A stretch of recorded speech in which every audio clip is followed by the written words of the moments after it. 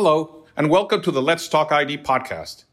I am Dr. Carlos Del Rio, the president of IDSA, and joining me today to discuss the ID-EIS Joint Fellowship are two guests, Dr. Molly Parras, program director of the Massachusetts General Hospital Brigham and Women's Hospital Infectious Disease Fellowship, and Dr. Eric Pevsner, the chief of the Epidemiology and Laboratory Workforce Branch in the Division of Workforce Development at CDC.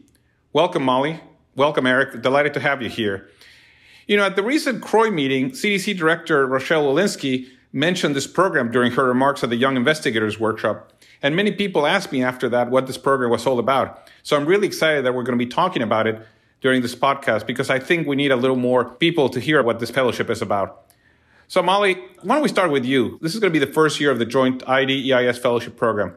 What was the genesis of this program? I will just start by saying how absolutely excited we are about the possibility of having this program launch this year.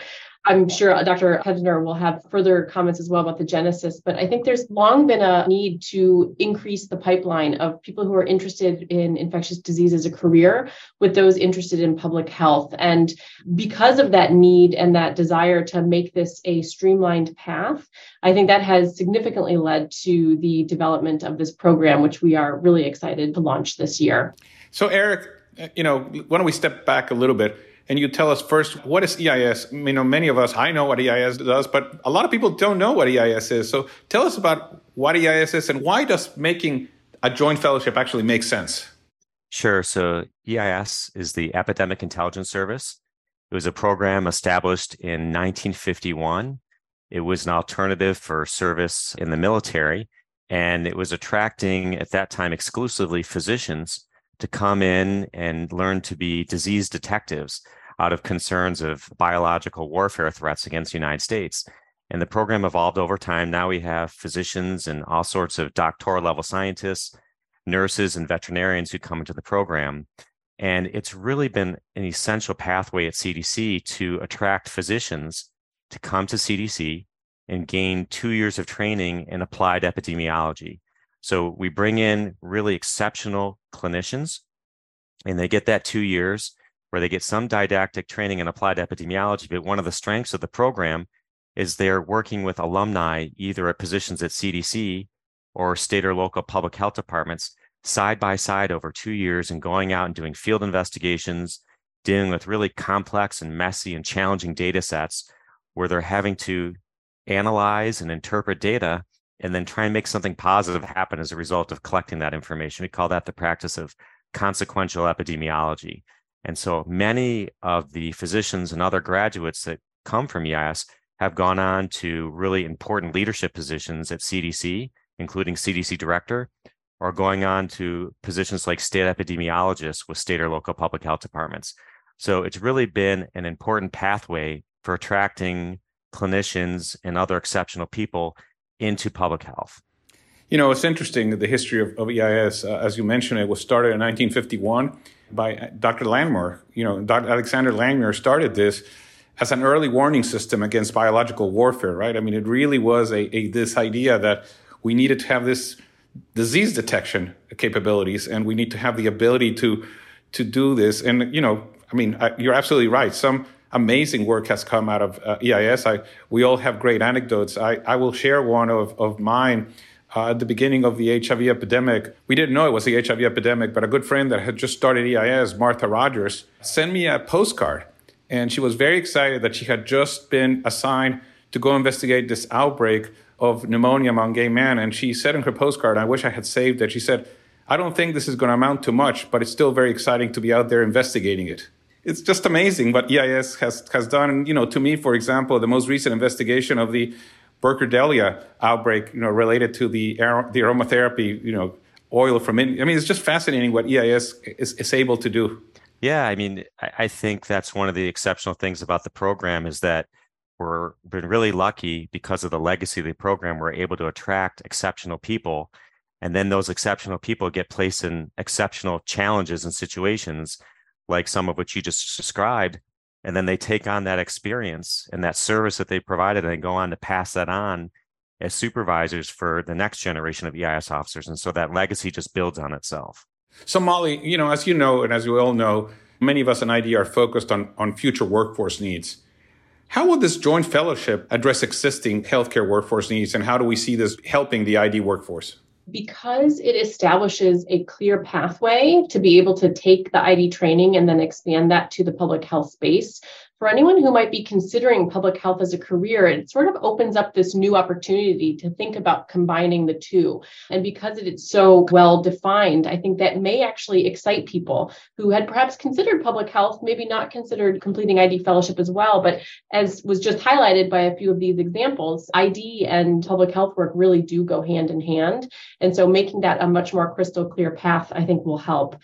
It also will encourage those who maybe are not yet to the level of fellowship, who are still in undergraduate work or in medical school, to consider infectious disease as a career path. They may have interest in public health work related to academic projects they do either in their university studies or medical school, but then having that partnership with ID, again, shows them those career paths that might be available to them. I think it was important, what was highlighted this past year when the Consolidated Appropriations Act was approved, for 2023, it really highlighted some public health priorities, antimicrobial resistance, pandemic preparedness, and things like that, showcasing that ID and public health go hand in hand, along with these needs that are facing our current country, is really important. And I do think will excite people about the possibility of this pathway. Yes, it's interesting for myself being here at Emory, right next to the CDC. We also have, for convenience, I think, a long tradition of many people who start EIS and then decide to take 2 years to do an ID fellowship after they've done EIS. And an example of that is part of my fellowship class when I was an ID fellow was a person that had just finished EIS, which was Ken Castro, who then went on to be the director of the TB program at CDC. But the opposite, right? There's people here, many people come here for ID fellowship at Emory and then go on to EIS after their fellowship. An example of that in my own residency class was Bob Pinner, who then went on to be a very important figure also within CDC. So we have had here at Emory a very fluid connection, but it's still not a collaboration, right? It's still not that smooth transition, that program that actually brings those two together. It's something that they have to do as two separate applications. So Molly, tell us a little bit more about that. I think you highlight a really nice point there. You at Emory are positioned right next to the CDC, and I think that this program really offers up opportunities to fellowship programs around the country that maybe haven't always had such a tight, close connection with their local public health departments, their state, or the CDC itself. And so that's the other thing that this program brings, is expanding those opportunities outside to new institutions as well. Absolutely. So Eric, give me an overview of the program. Tell us who's eligible, and in broad terms, how is it structured? There's two different sets of eligibility criteria. So there's the criteria that you need to be able to apply to ID fellowships. And then there's also the criteria that you need to be eligible for the EIS program. And for the EIS program, as a clinician, you have to have an active license to practice medicine in the United States. And that can make you eligible as a physician to apply to EIS. And our applications are opening March 1st. So we're right around the corner to start this process. And so the way it's going to work is that people will go ahead that are interested in this joint IDSA EIS fellowship. We have it advertised on both of our websites. We've been doing a lot of social media to try and increase awareness about this great opportunity. And starting March 1st for this first cohort, people can go ahead and apply to EIS. And we're going to go ahead through our normal application review process. And after we've selected our candidates, people that are applying, as they're going through the process, will indicate if they are interested in the joint program. And we'll look and see how many of those people that indicated their interest in the joint program get accepted to EIS, and we'll pass that list on to IDSA. And then they'll go ahead and look at, of those that said they're interested in this joint program, how many people get selected and placed with one of the 11 ID fellowship programs that are participating in this pilot.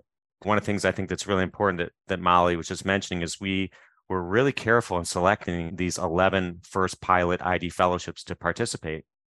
And we selected larger and smaller programs. We wanted to have good geographic representation. And we also wanted to see programs that already or had plans for these relationships with state and local public health departments. Because again, we all see the value of strengthening the public health and infectious disease workforce. So this is something we're really working on together. I think many people don't know this, Eric, but if you can talk more about the numbers and other things. I mean, I know because I'm here again. Some EIS officers are placed here in CDC, but some of them are placed in states, right? And they work at local health departments. So approximately how many go out so you can be an EIS officer and be assigned to Alaska or be assigned to California, right? Absolutely. So each year we have anywhere between 60 and 90 EIS officers per class based on the funds that we receive from Congress. And within each class, at least a third, about a third, are placed outside of CDC at state or local public health departments, or at some of our CDC's regional locations. Like we have offices in San Juan, Puerto Rico, Fort Collins, Colorado, Anchorage, Alaska. So again, you'll have the majority of positions that will be at our CDC headquarters in Atlanta, but about a third are out in the field. They're at our state and local public health departments or CDC regional facilities. So Eric, since you're talking about this, you talk about people that are going to be applying and being accepted. Without revealing all the details, who's the ideal applicant and what exactly is CDC looking for as you think about accepting people into EIS? So all these people that are applying are already highly accomplished. Almost all of them you have to have a doctoral degree to be eligible unless you're a nurse. The nurses often have many other degrees or have a doctoral degree in nursing. So you have highly accomplished people to begin with. What we're looking for to help distinguish are people that, number one, have a service orientation. That's really important to us. The second thing is we're looking for people that can articulate to us why EIS is important in their career pathway and that they have an understanding of the program, that they've taken the time to either attend EIS conference, which is free to attend. And this year will be April 24th to 27th in Atlanta. And there's virtual viewing options as well. When you attend EIS conference, that's where the officers are presenting their work. And it's a great place to really see in detail the work that officers get to do. So you can say, yeah, that's really the type of work that I want to be doing. Those are two really key things, is that service orientation and being able to articulate how the EIS training fits into your career plans and objectives. You know, one of the other things that I find interesting, and I frequently have to answer this question, and Molly, maybe both of you could talk about, I frequently, when I have people that are applying for EIS, especially after they've done residency or fellowship, they always say, well, you know, I worry that I'm going to lose my clinical skills. And yet I said, no, you know, you're not going to lose them. And yeah, maybe you take a hiatus from clinical work during this time, but you'll come back if you can. And many people that work at CDC, in fact, also do have clinical appointments and see patients. So how do you respond when people come with that concern? From my perspective, people are coming through ID fellowship and are extremely well trained in their clinical world. And a hiatus may be what happens during their EIS training, but that doesn't mean it's a permanent abandonment of those clinical skills and clinical training. We have a good number of physicians in our own faculty here who perhaps didn't go through the EIS path, but are strongly engaged with our state department, our city local health department, who also maintain clinics as well and attend inpatient consult services. So just because you've made the decision to proceed with, you know, a more public health route doesn't mean that it closes that clinical door. How about you, Eric? What do you think? Before I was in the position I'm in now, I used to be an EIS supervisor working on global tuberculosis. And when I'd have physicians that I was responsible for supervising, I always encourage them to maintain some clinical work during EIS, because we do allow a limited amount of clinical work, because I thought it was important that they maintain those skills, and it added to the value of the epi training that they were getting. So oftentimes in TB, our officers would work at the local county TB clinic so they could maintain that experience. And Ken Castro, who you mentioned, was my boss at that time and was very supportive of that. So during EIS, there is some opportunity for limited clinical work for the clinicians to keep those skills up. Yeah, absolutely. But I think people frequently don't think about that. So I'm glad you brought it up. I think EIS is incredibly exciting and it's a fascinating time. I also worry that CDC and public health has taken quite a beating right now, right? So we need to work together to reinvigorate and really talk about the excitement and the enormous service that one does in this program. And I think it's a service to the community, but it's also an incredible service to the nation that the EIS officers do. When you're talking to people about doing EIS, what kind of things do you tell them, Molly? If I'm talking with someone who is considering a career in public health, I certainly do highlight that this is an opportunity for them to really get some hands-on, fantastic training with a department of the US government that really touches so many different aspects across the nation and can provide so many different opportunities to apply their epidemiology training in the real world setting and learn how that this sector of the government works, network with people who are doing work in this space, and really, consider it a potential career path. Some people consider it for more short term, but the majority of people who are considering, EIS training and public health work really are committed to it for a lifetime. I really encourage them to explore on the website the CDC has for EIS, like what does this job actually look like and training provide you, and how is it going to get you to the next level of your career that you're interested in. And so bottom line is, how is this going to advance you in your career? And if it seems like that it will do that, then I encourage them to strongly consider it.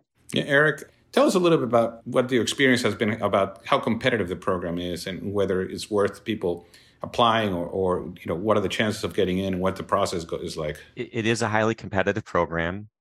The first step of the process is, like I said, on March 1st, our application cycle for this upcoming year is opening.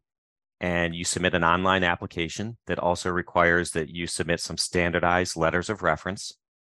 And once that application comes to us, we have a team of scientists here at CDC that have all gone through extensive training to promote diversity, equity, inclusion, and accessibility. So they've all gone through a special unconscious bias training so that we can be as fair and standardized in our review of our applications.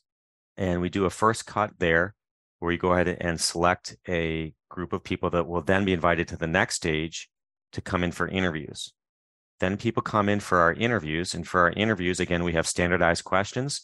And everybody that's participating in those interviews from our side have also gone through another workshop.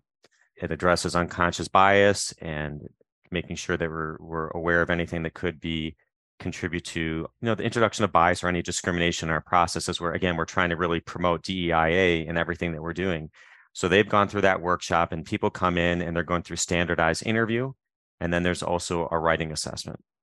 And then we take the scores from the interviews and from the online application, and that's what we use to rank people and accept them into the program. And we have anywhere from 500 to over 300 applications every year.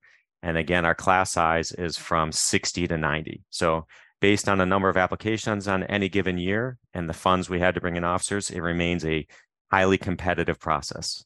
Yeah, and after that, you also have sort of a mini match, right? Where people rank what programs they want to be part of, and then the programs rank who they want to choose. So there's internally also a sort of a mini match to try to allocate. Because let's suppose if I'm ID trained, I may want to be in the diarrheal disease division, but maybe the people in chronic diseases are really interested in me. So there's also an internal sort of match between the programs and the accepted candidates, right? That's absolutely right. So after you're accepted in the program, you have a spot in the program. Now, your actual assignment, where you will spend your 2 years, there's two parts to it.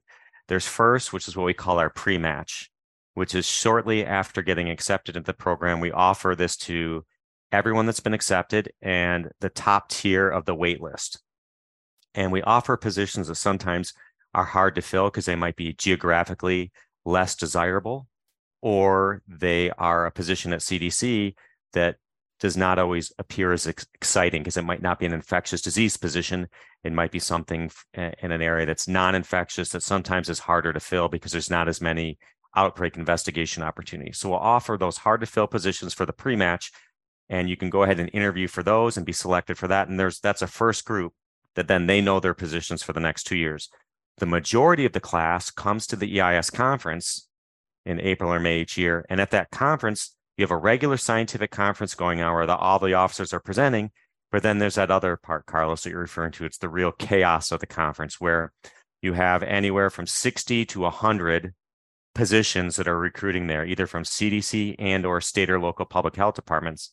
And they're courting the incoming officers all week.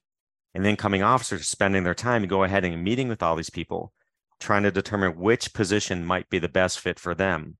And then at the end of the week, everyone has to sign up for between 6 to 10 interviews. And the incoming officers go through those interviews, and then they'll go ahead and rank the positions they interviewed for and the physicians will go ahead and score the officers. And then we have an algorithm that matches everyone to try and give everyone their highest rank as possible. And that's how people end up with their assignments. Yeah, so no different than a fellowship match, I guess, except a little more chaotic. You do all your interviews in one very short period, right? So Molly, any final thoughts? I mean, what kind of jobs would somebody who does this program, would you expect them to be able to apply to or have after? What is this additional skill giving people? I would think you could take the skill set learned during your combination of ID fellowship and EIS training to a wide variety of careers, including work with public health departments, either at the national or local level and everywhere in between. I would also see that this could kickstart an academic career for people who want to pursue physician scientist work and research in the public health sector. I think it would really give people those strong tools to be able to do that. And quite frankly, everything in between, from more clinical work all the way to the physician scientist path. And I think the networking opportunities, training opportunities that come from both ID fellowship and the EIS training will really set people for success in whatever their career path ends up looking like. Yeah, what do you think, Eric? Like Molly said, I mean, we bring in these exceptional people now. Now we have the people coming from another exceptional training with the ID training. Then they come and add EIS on top of it. So these are really special people. And they get the great experience over those 2 years, and they are in such high demand for positions at CDC, state and local public health departments. Many of them go on to positions at the World Health Organization with PAHO. Some of them will go over to USAID. Some of them get taken up by pharma, academic medicine, and then some will just return back to, they realize, hey, this was a great experience, but I really miss the clinical work, and they'll go back to clinical work full time. But they've got that added level of perspective and experience now that even many who return to clinical medicine then come back to public health later, and they kind of yo-yo back and forth. So we're lucky that we're able to attract these great people into this dual program that we're putting together. And it's amazing to see what they accomplish and the positions that they go on to after ID training and EIS. Yeah, no, I think it's an exciting marriage of two fantastic trainings, the training in clinical medicine and research that we do in clinical ID, and the training in public health and epidemiology and that EIS provides, and hands-on opportunities. And this is just an incredible opportunity to really, a synergy that I think is going to be fantastic. So any parting words, any last thoughts, Molly? I'll just remind people that if there are more questions, definitely check out the website. IDSA has a whole page dedicated to the IDEAS joint program, which contains a lot of really good information. And so if people have questions about eligibility, the application timeline, this is the first recruitment season. The EIS team is gearing up for applications to open March 1st. For ID fellowships who are in the pilot program, this upcoming summer recruitment season will kickstart our piece to this as well. And so I think we're really excited to get the pilot program up and running and go from there. How about you, Eric? Final thoughts? Yeah, one other synergy that I failed to mention, I think that's really important, is with the way we had the program structured, that you'll start your ID fellowship first.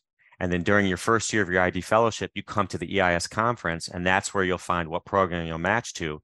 Now, you still have to go back and finish your second year of ID fellowship before you come to EIS, but it creates a great opportunity. So, for example, if you find out that you're matching with the domestic HIV program at CDC, you've got that second year of your ID fellowship that you can start with research, where you can begin potentially collaborating with your group at CDC on HIV-related research to really get into some really in-depth and great work that can be of benefit to your academic institution and to CDC to further strengthen that collaboration and that partnership between CDC, state and local public health departments, and the academic institutions. So that's another part that we're really excited, that we think is really helping with strengthening the public health workforce and that connection between infectious disease training and public health. No, that's great. You just remind me of an example of my own. I had many years ago a CDC grant called ARTES, and ARTES then led to an intervention that we used to link people to CARES as CDC, evaluated and validated intervention. But we were doing the ARTES study. I had an ID fellow that was working with me on ARTES. His name was Wayne Duffus. And I talked to the people in the HIV prevention at CDC, and I said, Wayne is doing some analysis of some data from ARTES. Could he be inside CDC? Could you guys give him a little space within the division of HIV prevention so he can actually do the analysis there and be part of CDC as the data is coming? Because he's not only using the data from my side, but is using the data from all the different sites. And they said, sure. And Wayne published some very nice papers, but then he went on to do EIS and stayed at CDC. But I mean, that initial connection that started his fellowship really sparked his interest. And, Wayne's training was an MD, PhD. He had no idea that he wanted to go into public health, but it was that ability during his fellowship year to interact with the people at CDC that really changed his career trajectory and had them then, go into EIS. So yeah, the opportunity of doing that during the second year, I think is really fantastic. So I want to thank both of you. I think this is a great opportunity for our trainees, and this is something that we need to let people know, and it's very excited. And I look forward in a couple of years looking at the evaluation and seeing what the outcomes out of this program. And hopefully the pilot of 11 academic institutions, academic programs in ID will, if that's successful and we have the funds, maybe expanded to have more sites included. That's our hope.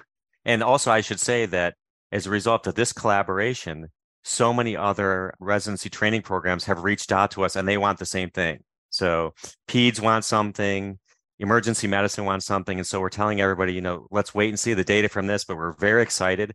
And it's just generated some jealousy and an interest from a lot of other programs. So we're super excited about this based on all the success that we've had with so many years with having ID physicians come through EIS. We think that having this known 4-year pathway with this linkage early for this opportunity for greater collaboration is just something that's going to be so helpful. And like you said, Carlos, you've dealt with, and Molly mentioned, so many people that come in and they struggle, which should I do first? And this just helps establish that pathway for people that's going to make, we know people are so excited about this. So we can't wait to share the data with you. Incredible. And I really thank you both and thank CDC and thank IDSA for putting this together because this is wonderful. Thank you so much.